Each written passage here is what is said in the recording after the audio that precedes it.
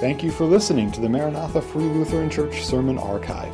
It's our hope that this message would encourage you in your faith and would help you to get to know God's love, grace, and mercy in a personal way.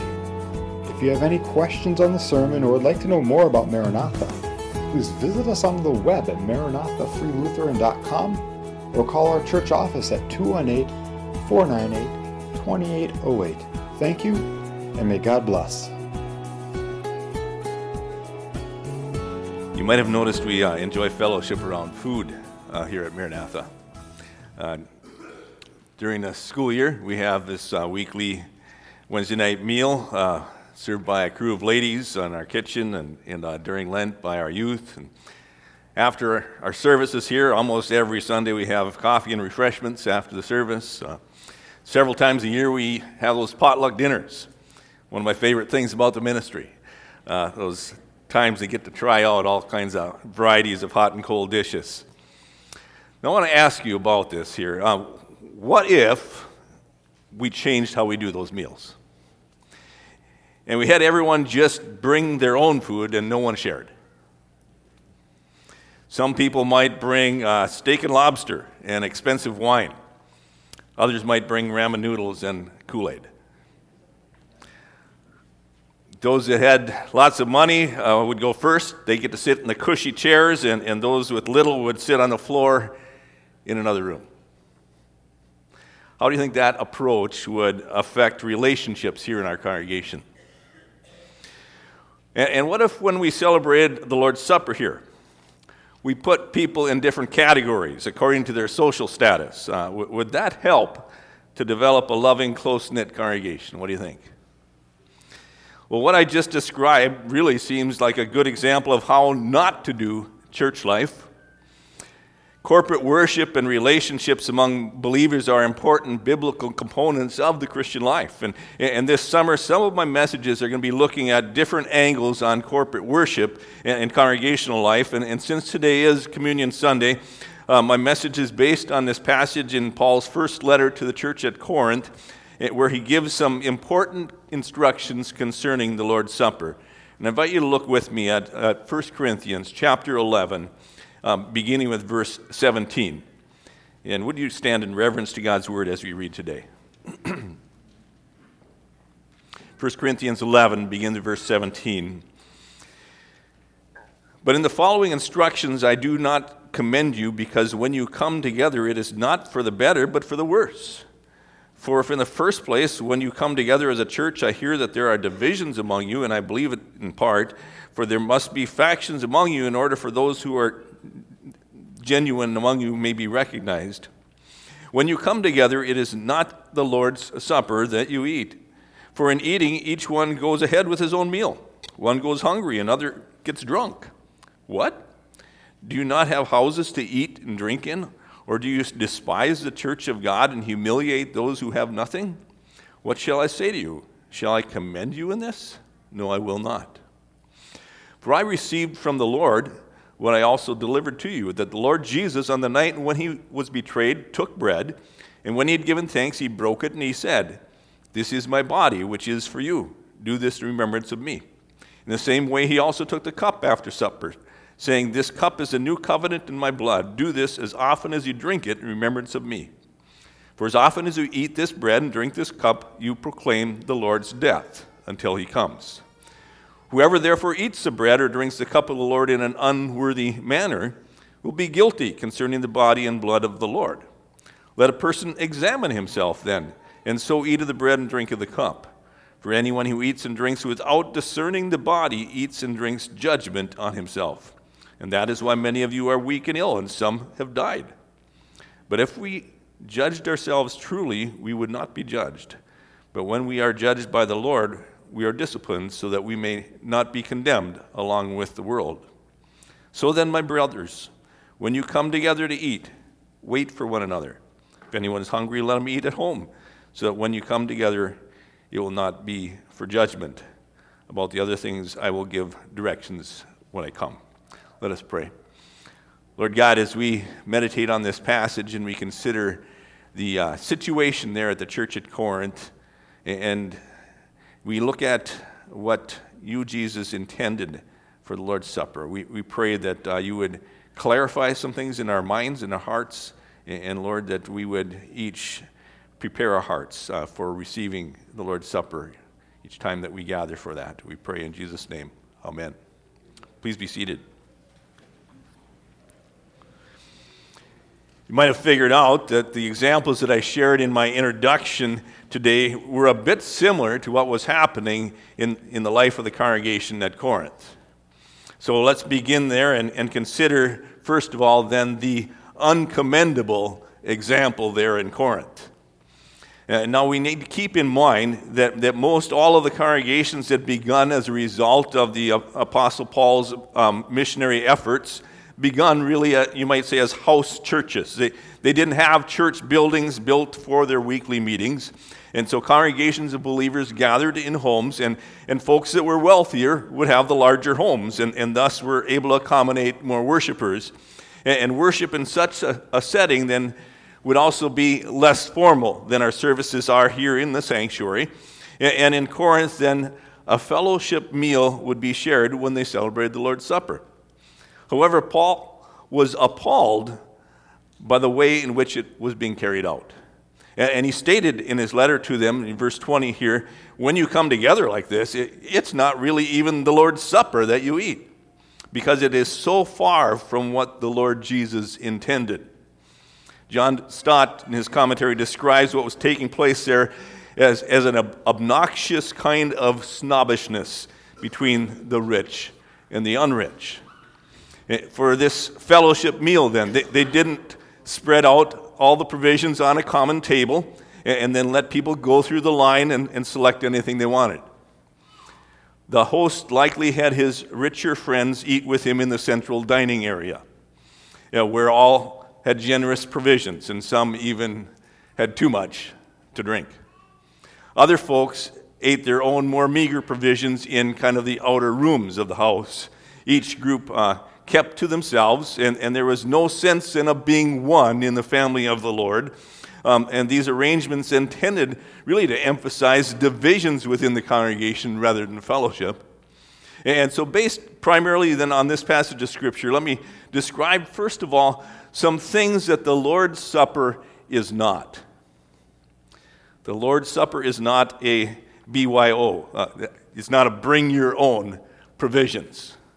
When we come together for the Lord's Supper, we come empty-handed, and we together then receive what has already been prepared for us. And that is true both physically and spiritually. I think of what the hymn writer says, where he says, "Nothing in my hands I bring, simply to thy cross I cling." The Lord's Supper is not bring your own provisions. It's also then not a self-indulging meal. The Lord's Supper is very different from our potlucks. It's very different from the meal that the wealthier Corinthians were indulging in. With the Lord's Supper, no one eats enough physically to fill up their stomachs. The physical provisions are just pointing us to Jesus, who fills us spiritually. Also, the Lord's Supper cannot be then a contradiction of the gospel. The gospel offers generous provisions of grace for anyone that will come to Christ. And the Lord's Supper then points us to that good news. And so it can't then be observed in a way that categorizes us into different levels of recipients. The Lord's Supper is also not a re-sacrificing of Christ. And I say this because in this area we do have a vastly different perspective than the Roman Catholic Church. And though I very much appreciate the sense of reverence that we observe in a Catholic Mass, for instance, we have to disagree with their teaching that in the Lord's Supper we are re-offering Jesus' death as a sacrifice to appease the Heavenly Father. Hebrews chapter 10, for instance, makes it very clear Christ's sacrifice is complete. There it says, "But when Christ had offered for all time a single sacrifice for sin, he sat down at the right hand of God." Well, we've considered some things then that the Lord's Supper is not. Now let's dig deeper into the text here and see what the Lord's Supper is. The Lord's Supper is something that was instituted by Jesus Christ. It wasn't dreamed up by Paul or the 12 disciples or some other church leaders in the early church as kind of a creative way to remember Jesus' death on the cross. No, Paul reminds the Corinthians where the idea came from here. And he says in verse 23, "For I received from the Lord what I also delivered to you, that the Lord Jesus, on the night in which he was betrayed, took bread. When he had given thanks, then he broke it. And he said, 'This is my body, which is for you. Do this in remembrance of me.'" Jesus told his followers to continue to do what he led them in that night before Judas betrayed him and he was arrested in the Garden of Gethsemane. They were to continue to, after this, do this with bread and wine, then commemorate his death for them again and again. Do this in remembrance of me. The Lord's Supper then is a look back at the cross of Christ. In verse 26, for as often as you eat this bread and drink the cup, you proclaim the Lord's death until he comes. Over and over in the life of the Christian congregation, then we gather together and we celebrate the Lord's Supper. And when we do so, we are reminding each other Jesus Christ went to the cross for you and for me. And on that cross, then, all of the guilt of our sins, yours and mine, was laid on him. And he bore the judgment of God, then, that we deserved for our sins. And so because of the cross of Christ, we can know that we're forgiven. The Lord's Supper is a look back at the cross of Christ. It's also a look ahead to Christ's return. And we keep gathering then for the Lord's Supper, and we keep looking back on the cross until Christ returns in glory. Like the hymn writer says in a verse of that hymn, "The Old Rugged Cross." So I'll cherish the old rugged cross, how long? Till my trophies at last I lay down. I'll cling to the old rugged cross and exchange it someday for a crown. And so for us who are believers in Jesus Christ as our Savior, we continue to look back at that Passover meal that Jesus shared with his disciples, after which he then instituted the Lord's Supper. And we also continue to look ahead to another meal, to that great banquet feast in heaven someday, where we will then, again, we will be in the presence of the Lord Jesus. The Lord's Supper is also then a time for us to have some self-examination. Verse 27, "Whoever therefore eats the bread or drinks the cup of the Lord in an unworthy manner will be guilty concerning the body and blood of the Lord, and so let a person examine himself, and then so eat of the bread and drink of the cup." Paul speaks here of the need for each person who will receive the Lord's Supper to examine himself or herself. Now, when you think about an exam, I think of, for instance, going to a doctor for a physical examination. And you know, he has various instruments to discern our physical health. And he can tell, for instance, and if our blood pressure is high, or if there's clogging of the arteries going on, or if there's cancer somewhere, or various other bodily maladies. And we might even tell the doctor, you know, I am just fine. But his instruments tell us the truth. Well, Paul speaks here of the need for a self-exam before taking communion. And he's not talking about what we look like on the outside or even the condition of our physical body at all. And so examining ourselves before going forward for communion here at Maranatha shouldn't be asking ourselves, did I dress nice enough are the clothes I'm wearing today okay for me to go up front? Or they shouldn't be asking ourselves, you know, are other people going to think I look fat or something like that?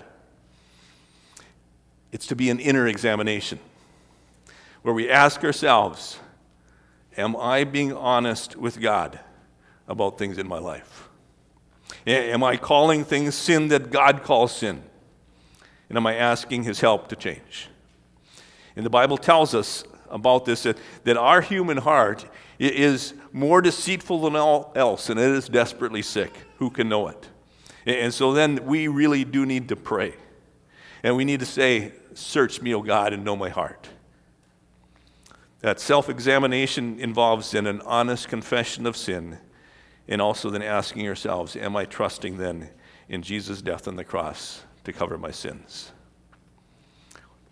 We practice open communion of sorts here at Maranatha, in that you don't need to be a member in order to partake.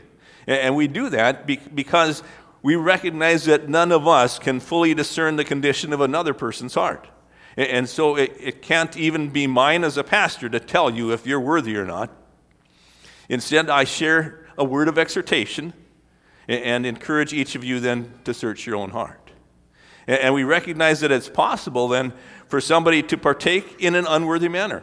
It's possible for someone to just go forward for communion because everyone else in their pew did so, and not take the self-exam. And you're exhorted here not to do that, and that it's even dangerous to do that. Taking this self-exam before partaking of communion should also then lead each of us to an understanding that the Lord's Supper is intended partially to be a unifying event for all sinners. When we come together around the communion rail and we bow on our knees, it is a beautiful picture of equality. We're all on the same level, young and old, rich and poor, rough characters and those outwardly polished individuals, but all of us sinners saved by grace. The Lutheran Study Bible, it describes it this way: the purpose of the Lord's Supper is to offer forgiveness of sins, which creates unity with Christ and unity with one another. We call it communion for a reason. In chapter 10 of 1 Corinthians, there it says this: the cup of blessing that we bless, is it not a participation in the blood of Christ? The bread that we break, is it not participation in the body of Christ? Because there is one bread, and we who are many are one body, for we all partake of the one bread. The Lord's Supper is a unifying event among sinners. It's also then a personal recognition of Jesus Christ's presence. And this point is maybe a bit tricky to try to explain, because within the Christian church there are different understandings of what to do with those words of Jesus when he said to his disciples, "This is my body, which is given for you, and this is my blood, which is shed for you for forgiveness of sins." And there are those that have a perspective that takes these words literally to the point of believing that when Jesus passed around the bread and the wine, they had changed into his body and blood and were no longer bread and wine. That view is what's known as transubstantiation. There are others who say, well, he doesn't give his body and blood. That's impossible. He gives bread and wine as symbols of his body and blood. However, Jesus did say, according to all three of the Gospels that record the Lord's Supper, "This is my body. This is my blood." And so Lutherans kind of end up landing in the middle on this. We take him at his word, and we don't try to explain how, other than to say that invisibly present in, with, and under the bread and the wine is the body and blood of Christ. And there's a bit of a mystery to it all. But we recognize Christ's real presence in the Lord's Supper. There are two other things I should mention that the Lord's Supper is. It's a new covenant relationship with the Lord and with fellow believers. Verse 25, in the same way also he took the cup after supper, saying, "This cup is the new covenant in my blood.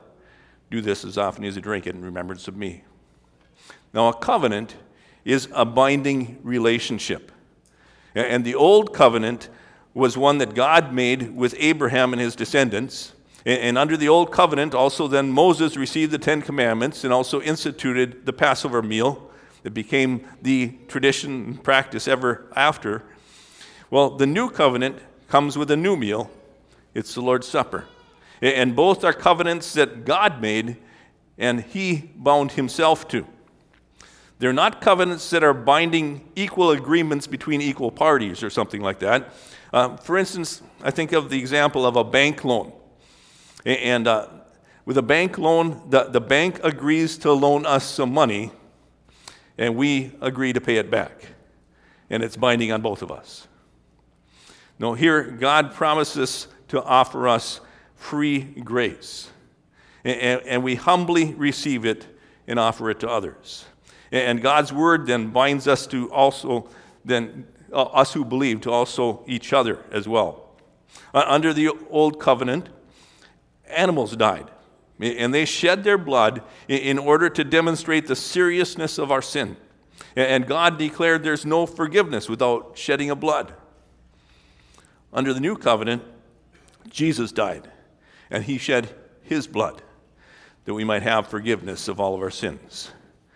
And so then the Lord's Supper is an offering of God's grace and forgiveness. Verse 28, "For this is my blood of the covenant, which is poured out for many for forgiveness of sin." That's in Matthew chapter 26. And so we recognize the Lord's Supper as a means of God giving us his grace, a vehicle God uses to bring his saving grace and forgiveness of sin in Jesus Christ to each of us personally as we receive it. And as the bread and the wine is served, it's served with those words, "The body of Christ given for you, the blood of Christ shed for you." There's one more thing in this text I need to address today. There's a terminology in here that talks about discerning the body, or another translation, judging the body rightly. Verse 29, "For anyone who